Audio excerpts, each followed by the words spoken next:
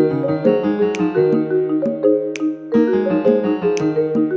and welcome back to The Catch. My name is Michael Adams. Today on the podcast, we have myself, John Rahimi, and David McCormick. Boys, how's it going? Greetings. Fantastic. I didn't actually answer your question. I just said hello.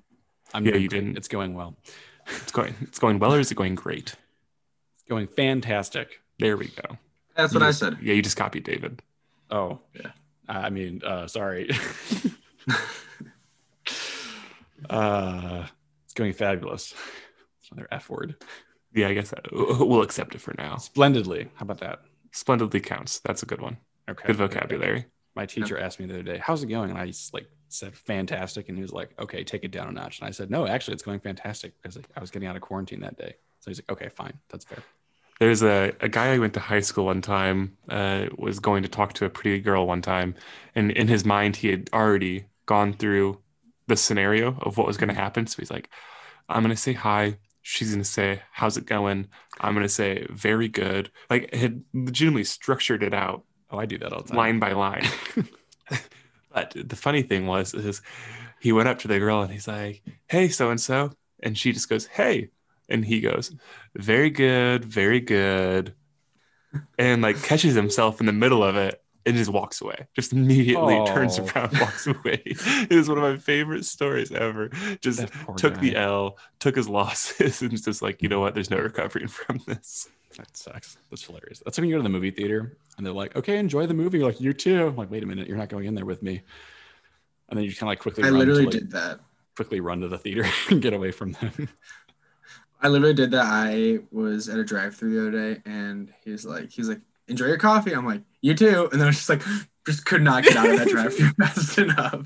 Just breaking land speed records on my way out of there. And I'm just like, stupid. Okay, speaking of awkward scenarios, this came up at the end of the last podcast, but I just figured I wanted to ask because it's funny. Did you guys get the talk from your parents? Ooh. Did that happen? I did not. I did not either. I didn't either. Oh, wow. There you go. Really? Yeah. All right. Wow. So that's why we're all so mature. I've always kind of wondered that of like, obviously like grew up like my parents, like very practicing Catholic. They were like showed us like how important the faith was. And they've like very much like helped us along the way. They're like super grateful for and super blessed. But like, that's like a very big part of growing up. And I just like, not shocked. I'm just like surprised. Like that's a big thing to leave up to the public school system. And I actually asked my dad that, well, like I think last year, and I was like, "Hey, well, like, why did you chuck this one up to our public schools?" And he actually like obviously they had a rhyme and reason for it, but he was just like that. He was hoping that like he's like basically saying that like him and my mom that like they would lead by example, and like we would learn that way, but. That kind of, I was just kind of wondering, I was like, yeah, like that's just really interesting thing of just like very intentionally just kind of like step back and be like, yeah, I think my parents just trusted that the Catholic school would like do it. And then it didn't at all. Just failed so miserably. Wait, John, on both do you sides, not know what like, sex is? Like religiously. Yeah. So That's actually what today's podcast is. We're just having a talk with John. Yeah. Audible.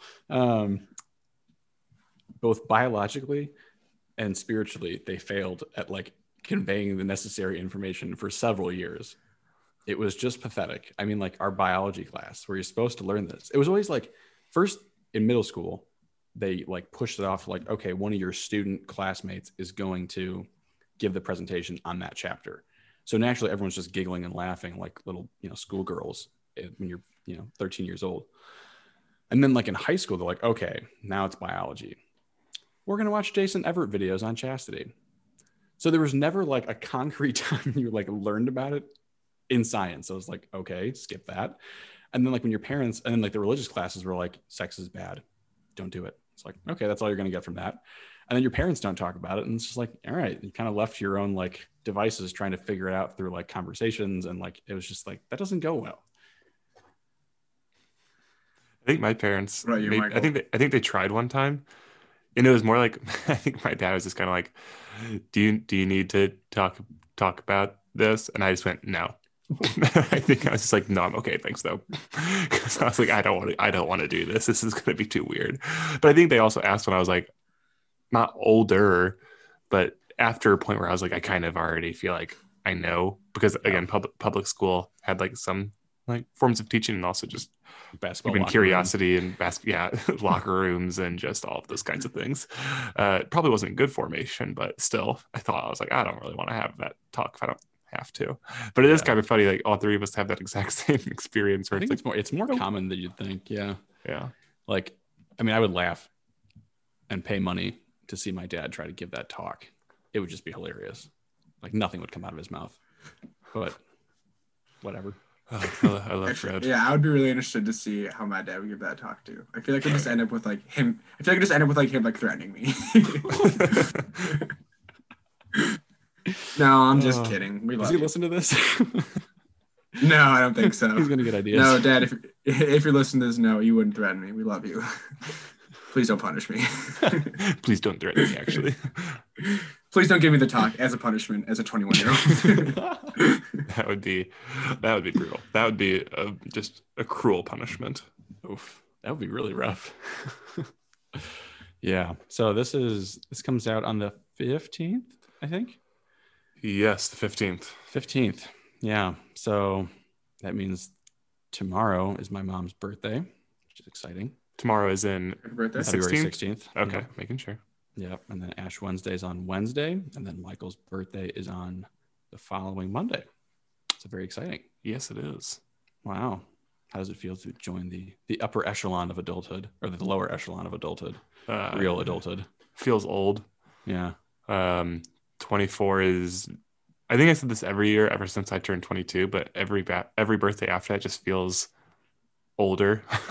Like 24, I'm like, there's nothing cool about being 24. Like, you're not in college. No one really cares where you went to college either. It's just kind of like, where do you work, or what are you doing with your life? That's really the only question anyone cares about. And it's like, oh, wait a second.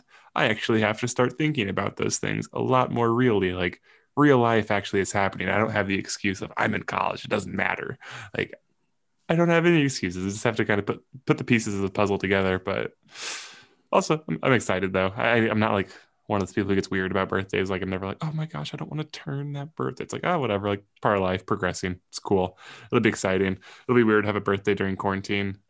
But I know that's weird for every single person. So that's the only difference. Right now, I'm trying to decide whether or not I'm actually going to work on that Monday, or if I'm going to take the Monday off and just like have myself a day of doing nothing. Nice. Still TBD. Okay. Your birthday If you were to do the day of doing on my nothing, desk.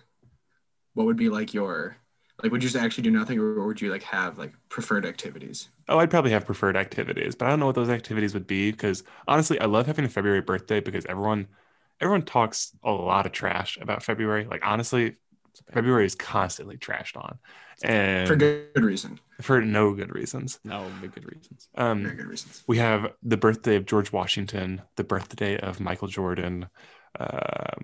Lincoln. Don't like who? Abraham Lincoln.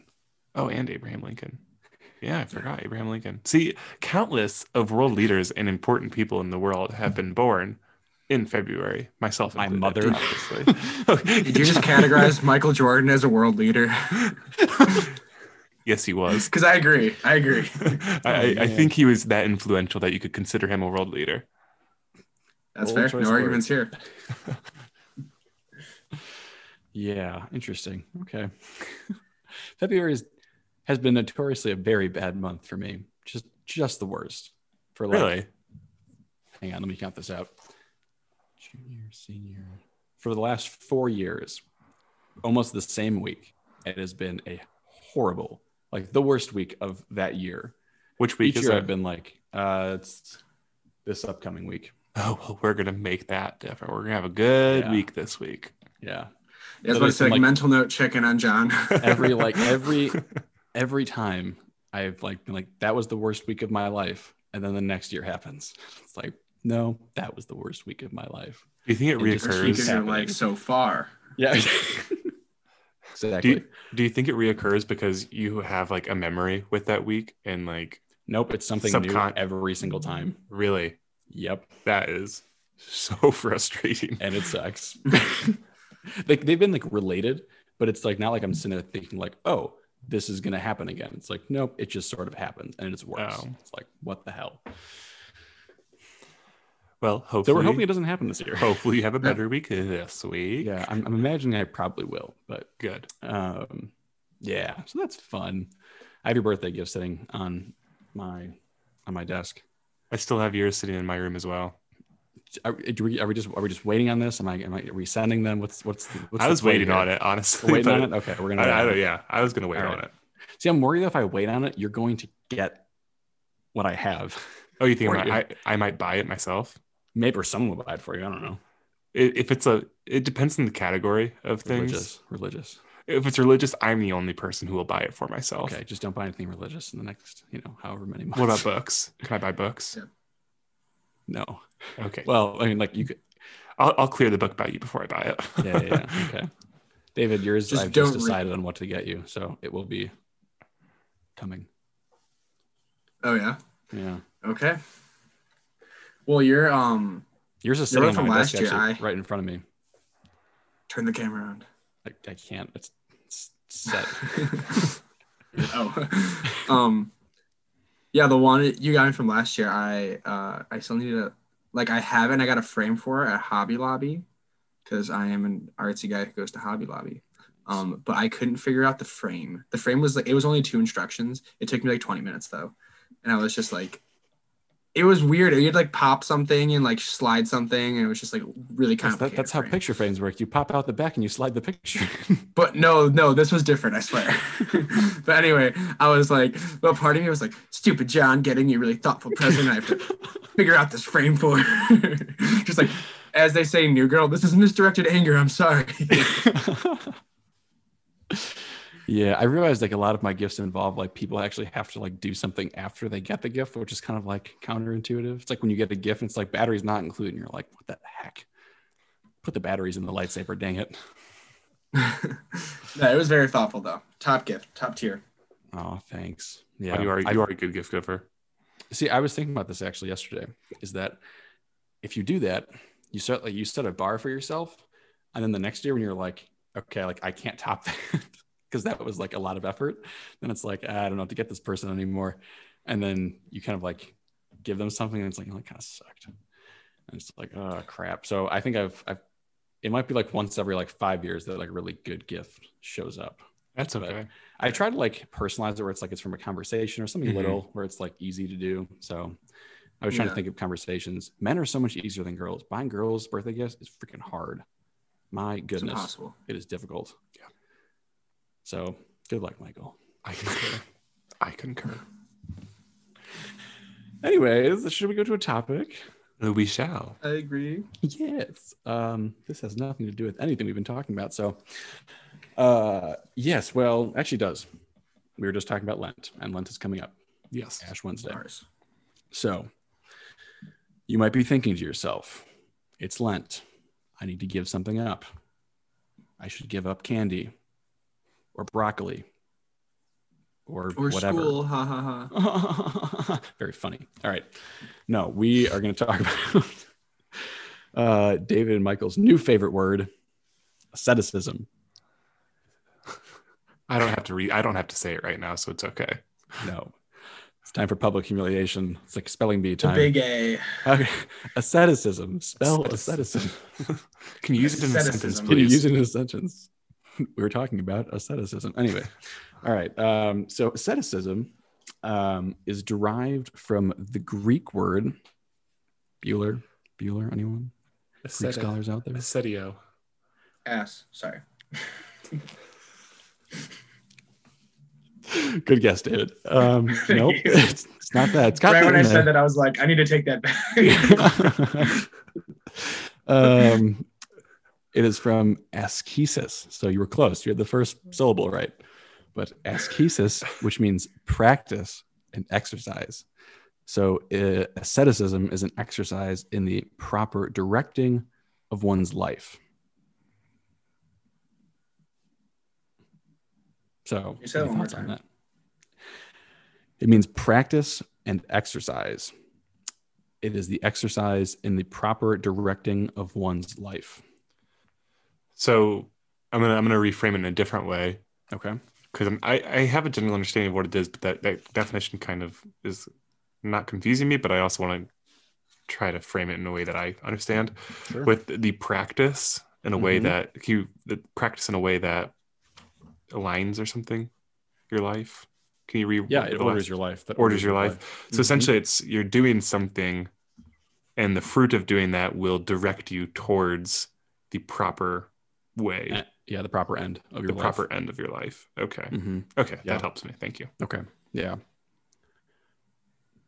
Yeah. So this is a Greek word. So there's kind of like an Aristotelian bent to it, where like we're looking at the goal, like what is Mhm. our life? What is this thing directed towards? So my end is God. So how do we direct our lives in accordance with God? And that's a lifelong thing, right? Like you order your life all the time towards God based on your circumstances. But in a particular way, I think this is important for us as we approach Lent to note, because Lent is a time associated with sacrifice, right? Mhm. And that's a lot of people always ask, like, why do you give stuff up for Lent? That's a good question, actually. You know, why do we give stuff up for Lent? You guys ever gotten that question from anyone? Honestly, I haven't. I think most people are just like, No, me neither. Michael's Catholic, yeah, Oh, whatever. okay. Don't eat your chocolate or don't eat your Don't meat eat on your chocolate. like Don't eat your cookies. the stuff like that. It's just they're like, whatever. We get Yeah. it, Michael. You're Catholic. That is an Okay. interesting question. I think.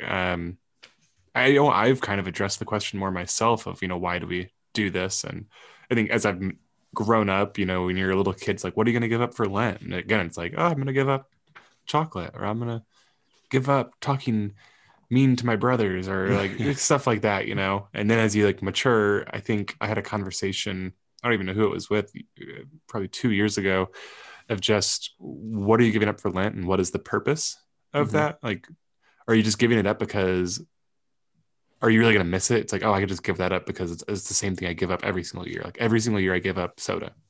Cool. That's maybe good for you, but really what is that really getting you towards?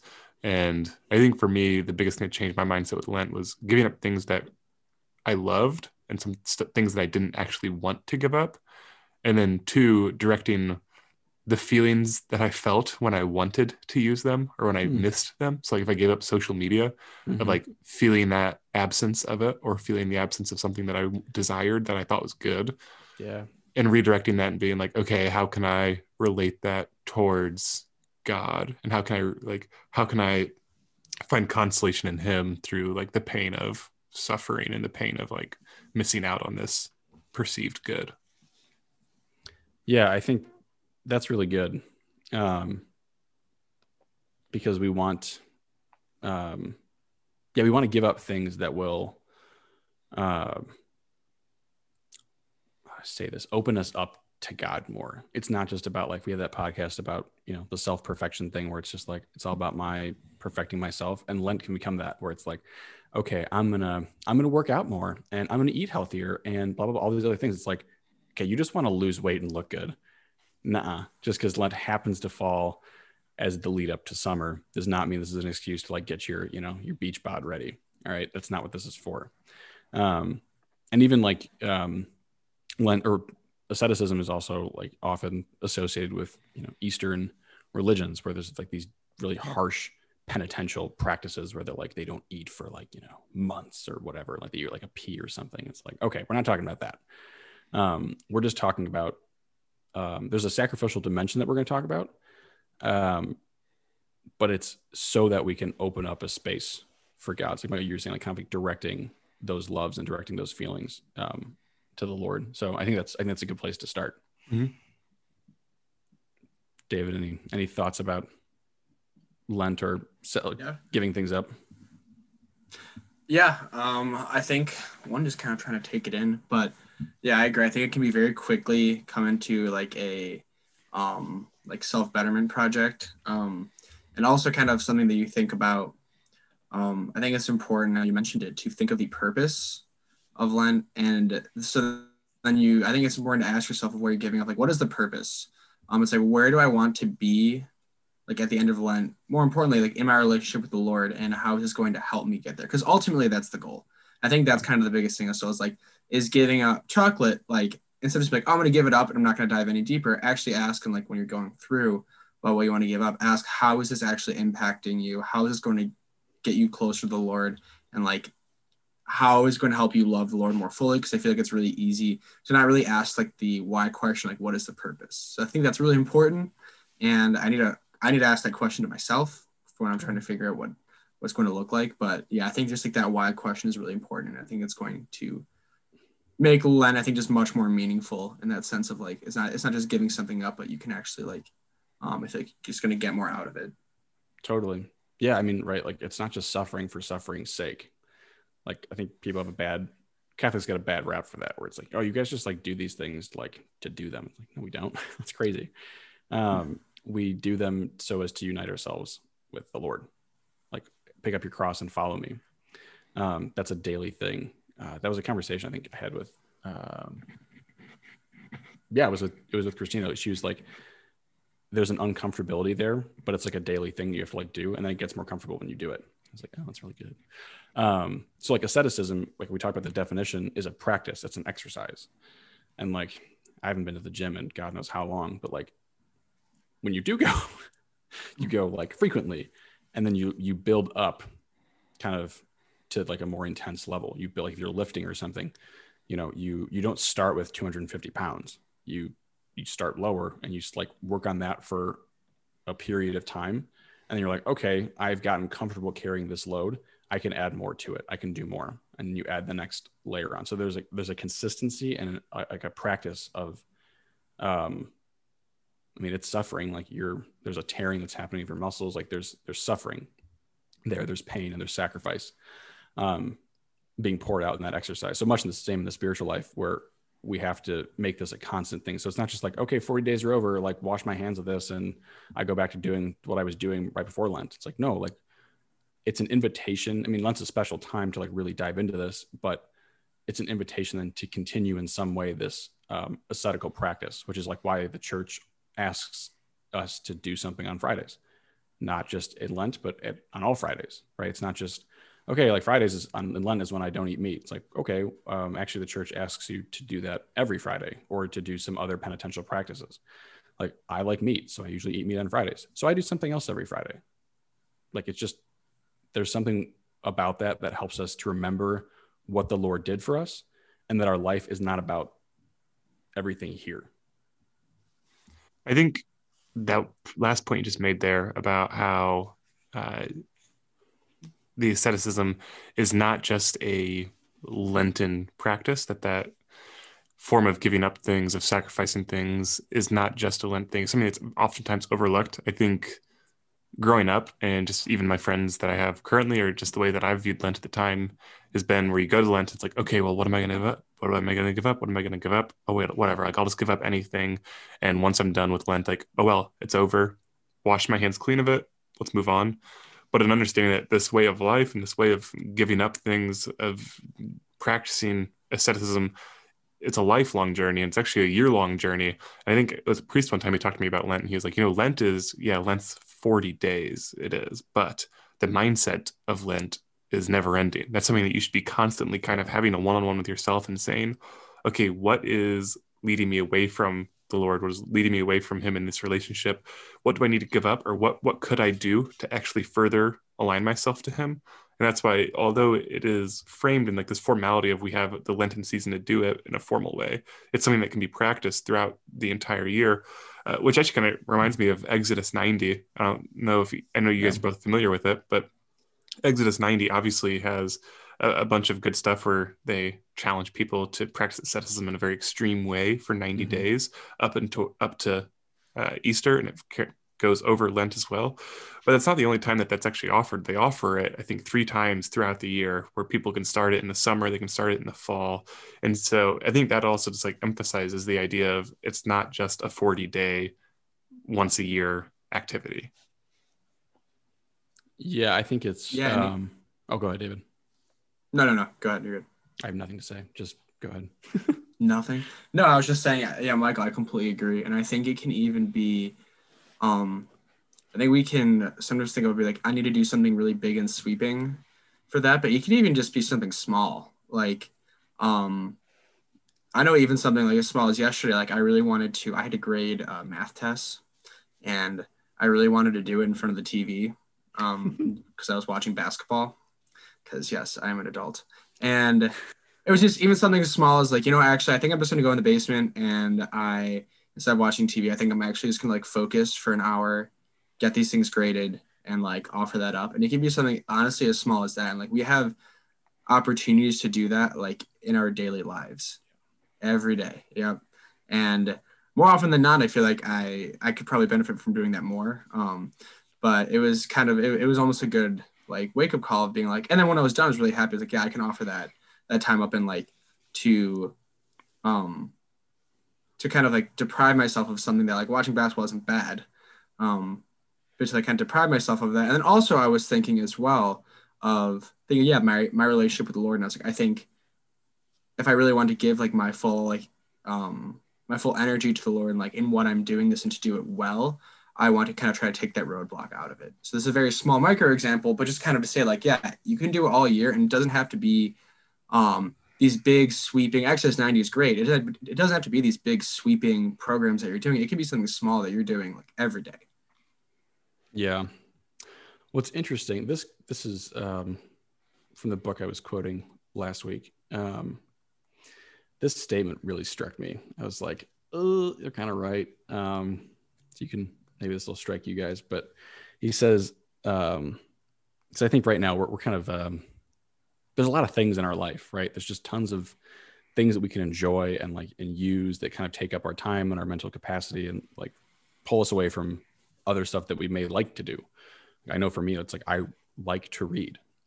I do not read as much as I would like to because there's other things that like, oh, there's a YouTube video I want to watch, or there's something else to do. It's like, okay.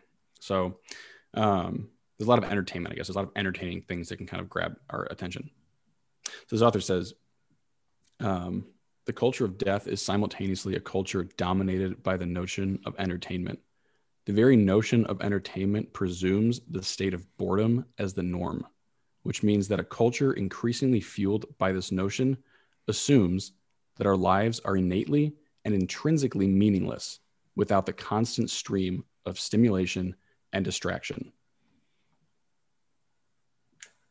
So basically, if we're not entertained, we assume that our life is boring. I think you hear people describe their lives as that all the time. It's like, what'd you do today? Oh, it was a boring day. I didn't do anything. Exactly. Even though they really didn't have necessarily like, what constitutes a boring day. I'm not really exactly sure, but essentially, it's if I didn't do anything extravagant or if I didn't encounter any like large amount of stimulus throughout my day, it's like, oh, I had a boring day. I didn't do too much. But I think that also comes back to like just we as a culture are just overstimulated. Everything is always at the touch of a finger. Like you just said, John, you might want to read more, but also you have a YouTube video you want to watch. Like stimulus is at just the touch of our thumb. We can get on any social media. We can go to any site. We can watch any video. We can stream any movie, all of these things. I think this also has a much more dramatic effect on just our own self-knowledge. And I think we've talked about this before, John, and you as well, David, where we overstimulate ourselves and we ignore the things that we actually truly need to sit with and grapple with. And that's where I think asceticism can actually come in a very beautiful way. Because if we do take away some of this stimulus and we force ourselves to have the quote unquote boring day, and we just sit there with what we actually need to grapple with, we can come to actually see more fully where it is we're struggling or where it is we're thriving. And in turn, we can do things in our lives to actually direct ourselves closer to God now, because now we see the picture more fully. We're not seeing this marred image. We're actually seeing everything as it should be. Yeah. And this is why asceticism is so like difficult for people to step into. It seems so scary and foreign to them, is because like, I'm going to remove these things, like you said, like these less important things. I have to name them as less important to me and say like, no, this is not important. It's not as important. It might be, okay, I should say this. It might be important, but it is less important than this like higher good. And that actually means you have to order your life and identify things as more or less important. Not everything is the same. but we are just so inundated in a culture that says everything is of equal value. It's like, that's such a load of garbage. And so you have to order it and say like, no, that's not the case. I'm gonna have to give that up. But then if you do that, then what am I left with? I'm left with absolute boredom and meaninglessness. And like that's the culture we live in. We live in a postmodern world that says that like your life is meaningless. So yeah, this is a scary thing to do. Then I actually have to sit like with myself and my thoughts, and I might actually like realize that I'm broken, and and I think it's just a constant distraction. Kind of, it makes me think of a metaphor. This is more so like for prayer, but also can just kind of be a little bit what you were saying, Michael, that like that kind of like the reflection is like if you're looking at water, you're kind of like on top of it looking down and it's clear, but those like distractions that we're talking about, like that constant entertainment is like hitting the water, and like so like the water's moving, you can't really see, like the image is kind of like frayed, and like the water's moving, you really can't see towards like the bottom of the pool. But when we remove those distractions, like the water is calmer and you can actually see towards the bottom. And I know because it is kind of scary then to sit with that, like in that reflection, and to actually be like, it's not, this entire life isn't just for me to be entertained and then like one day I kick the bucket. But to actually sit there, even in silence, is something that is so underrated. And to sit there and to take kind of just like a look around us of like, where am I at? And I think like that clear pool, like that picture is going to even sometimes lead people to the questions that ultimately is going to lead them to God. But if we don't actually have that silence, we're never actually going to ask those questions.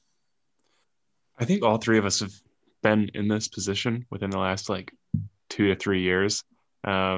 I know for myself, I've had that moment where you're just like, you finally take the time to sit in that silence and to kind of look internally at the flaws, at some of the darkness you don't want to really address.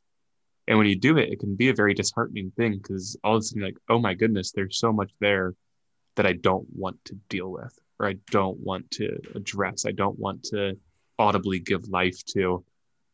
But in reality, I think all three of us have also experienced through those struggles and through understanding and seeing that and kind of allowing ourselves to be broken down, and to see ourselves at that granular level. Suddenly, you have direction to move forward. You can actually progress in a more beautiful, full way, which I think is very worth it, but it's very intimidating from the outside looking in. You can't truly appreciate it until you actually just take time to surrender and actually attempt doing that. For me, it was just last year, the spirituality year, like having to get rid of technology and all that, and then being like kind of left isolated from everything that I'd known. It's like, okay, your idols come to light very quickly. And one thing I want to say about that is just when you're living that way, if you're living, when everyone's got their idols, but like when you're living into that disordered life, not to say like you're a bad person, but just like you have your priorities mixed up. Oftentimes you're choosing goods. And what happens is you see that as a good. And so when someone tells you like, oh, but like actually your life is wrong. Like we do this all the time we talk about in our own little Catholic circles of these people who are on the outside and like, oh, if they just, if I just told them that like, actually your life isn't great and it could be better. They're like, the hell are you talking about? My life is fine. Because like they hold that as their highest good. And if it is their highest good, there's nothing that can be better. So for us to say like, oh, it's actually like this, like, no, it's not. So we have to understand that from the get-go. Is like, this is a difficult thing to reorder your life if you're holding things as the highest good and not the creator of things as the highest good. But right, we cannot, he says this in the book, plainly, we cannot have everything at the same time. We must choose, must surrender one thing in order that the other can come to pass. And so like, yeah, this demands a reduction in the importance of a bunch of other things, because you can't have it all, but we try to have everything at once. And that leads to like a confusion in the, we talked about this image before a little while ago, like that image of a chain in the order of like things, it gets all tangled up and knotted and tight. And then like your life becomes stressful and just narrow. It's not open to newness. Something that's interesting to me too, kind of just riffing off of what you're saying there, and my own mindset of, what is the source of all of this, and kind of breaking down the issue even further. Most of this, I think, comes from a deep, pervasive amount of self-love, and not saying that love of self is a bad thing, because it's a great thing. You should love yourself, but it's the idea of this perverse, inordinate self-love where you're putting yourself on the same level or above God. And I think that truly comes into asceticism very well, because when you're giving up these things that you view as a good, you view them as a good, suddenly you're turning away from yourself, and you're actually looking towards God, and you start to re-level yourself. So if you are struggling with that inordinate amount of self-love, you start to practice asceticism, you start to give up these things. Suddenly, instead of being at the same level as God, or you're above God, you start to lower yourself, and you start to see him in the true way of being greater, of being higher than you. And all of those things that you perceive as goods are still goods. It doesn't make them bad, but suddenly you see them in the order in which they should be seen, in relation to our own self, those around us, but also God. And there's effort, right? We have to like what you're saying, the self-love thing is, it's disproportionate. We love ourselves too much. And so we grow attached to comfort because of that inordinate self-love. It's like, I need to be comfortable. Then if I love myself, I shower myself and all these good things, and we just get comfortable. So the idea that then asceticism would demand some sort of strain or effort on my part it's totally foreign. So but you think about this, one of the authors gives a good example of this. Like, he says, stability is not a matter of inertly standing still, like riding on a surfboard, but riding on a surfboard, it demands a lot of effort to stay up. Father Chase gives this example a while ago, but if you're trying to balance and standing on one foot, it's not like a pleasant process where you feel very comfortable and at ease. Like, you're straining because you're moving one way to the other and shifting things, and letting one side take more than the other at certain times. And this is what asceticism does. Says no, this side's more important than that side at this moment. And two, it's not like medicating things when suffering comes up right away, but it's allowing ourselves to live in the midst of suffering and still be joyful because we've united it to the cross. So I think a lot of times we think of joy. I just want to be a joyful person who experiences joy. It's at least in my mind, I always think I've thought about that for so long, as that means all pain will kind of be gone, because that's when I'm joyful, is when I'm not experiencing pain and I'm comfortable. In reality, it's you read some of these saints and you look at the cross and you're somehow God was joyful in the midst of that. And I don't know how, but that's what asceticism is offering. It says, no, don't just try to medicate yourself and get rid of the bad stuff, but live into it, and allow it to be transformative. And I think it kind of goes to what our day-to-day goal is. And exactly as you're saying, John, so I think sometimes our goal is we're just looking for, whether it comes out of a lot of self-love, but we're just looking for pleasure or just relax. And it's really hard to kind of withhold that from ourselves, even if it's I've been studying a lot, I've been working, I want to, take it easy. I want to do something that, is going to entertain me. But I think it's very easy to get our perceptions warped. Then we start living for those breaks. I'm not saying rest is good and breaks are good, but something I've started to notice in my only few weeks of now, getting up early and driving and actually going to teach and stuff like that. It's very easy to just be all right, the only thing that this is all pointing towards is the break I'll get at the end of the week. And then if something happens where that break gets taken away, then I get very angry, because the one thing that I had put above everything else has now been taken away.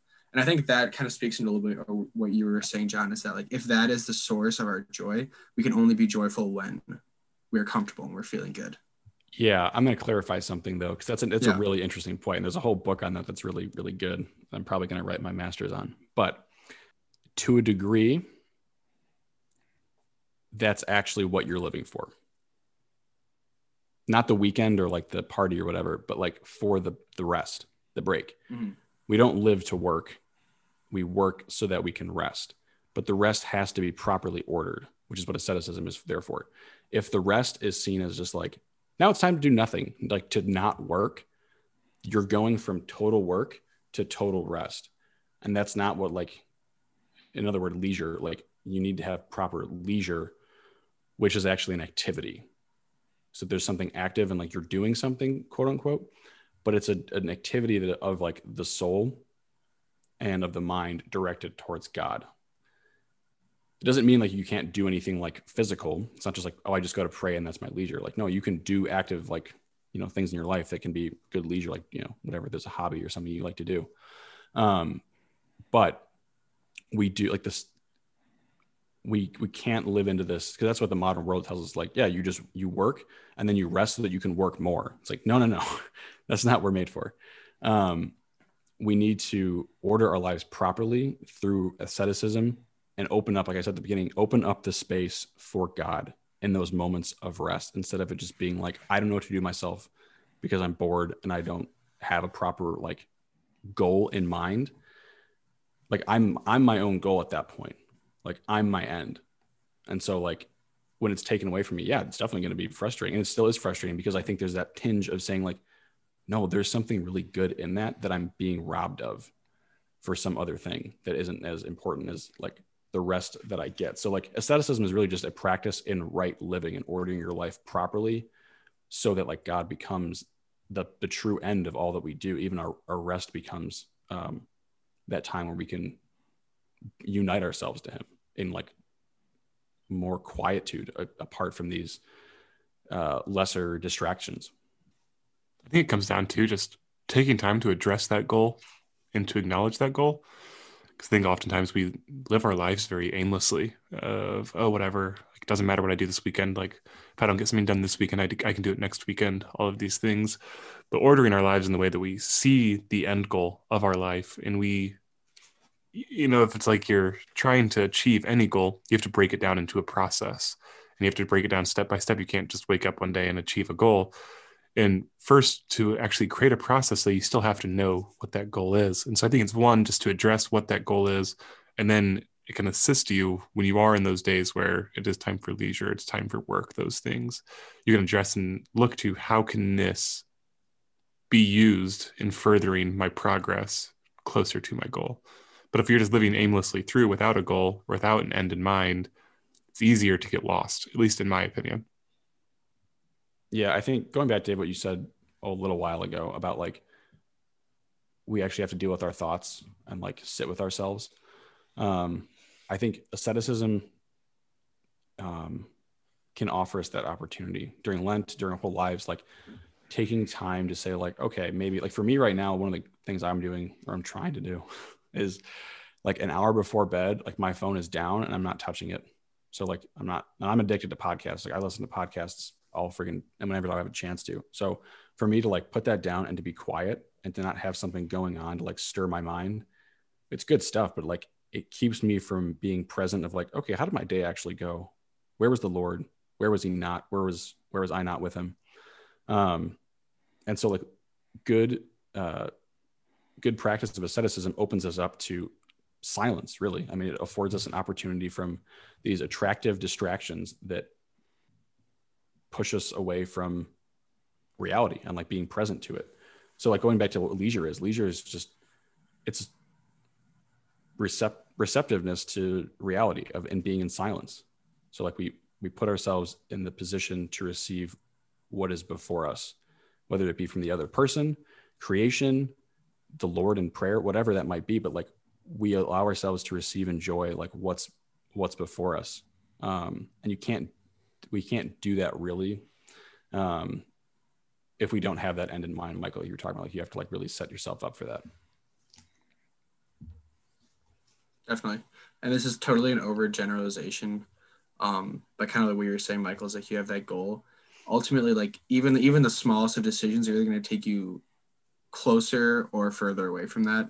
And like I said, I know that's like a very big generalized statement, but true, it is though. kind of like, it is comforting for me to think of being like, is this going to take me closer to that, or is this going to take me further away? And normally the answer is like pretty obvious. And then you're like, well, then why would I do it? And the answer is like, because I'd like to, because it feels good. And then, yeah.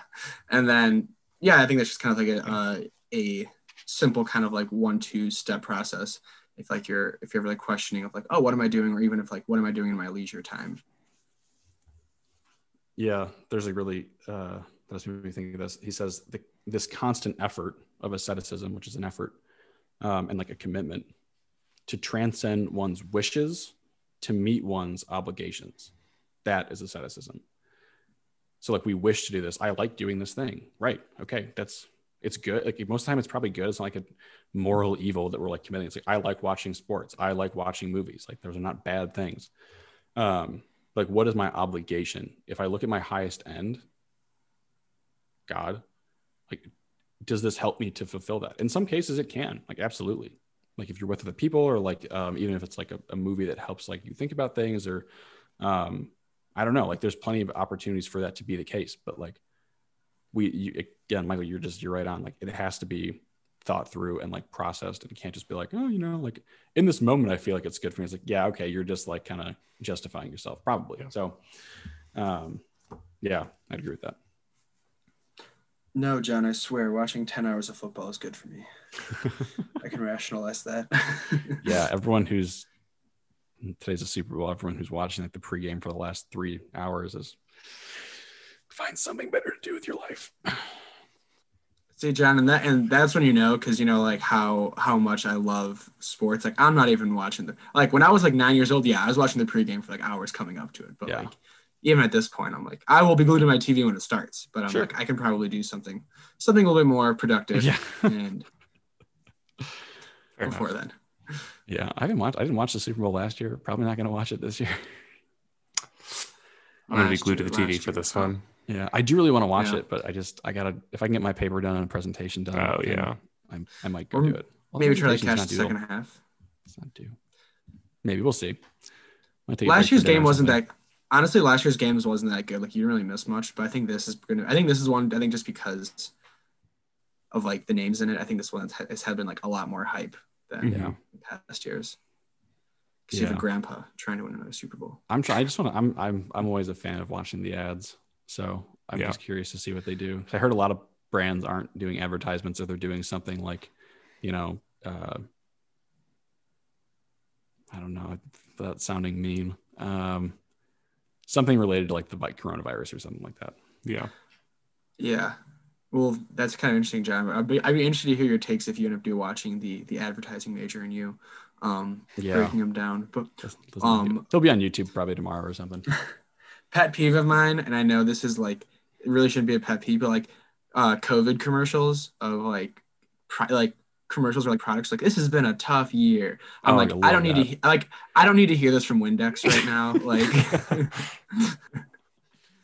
I have a feeling there's going to be a lot of that. Oh, so much. I gotta send you a video after this. Okay, yeah, I don't have much else to say on asceticism. Okay, we'll wrap it up then. Well, again, thank you. Thank you everyone for listening. We'll be praying for you. Please pray for us. If you have any questions, concerns, reach out to us at thecatchcc@gmail.com. And before we go, quick words. Lent starts this week, so if you're looking for a new handy dandy rosary, check out Bishop Sheen Rosaries using the link in the description, and use the code CATCH10 for 10% off any rosary that you purchase from them, as well as check out Covenant Eyes. If you or someone you know is struggling with pornography, check out their software. They have really great things that can help educate and help you break the chains of addiction to those evils. And I think that's all we have. So until next time, au revoir. Peace.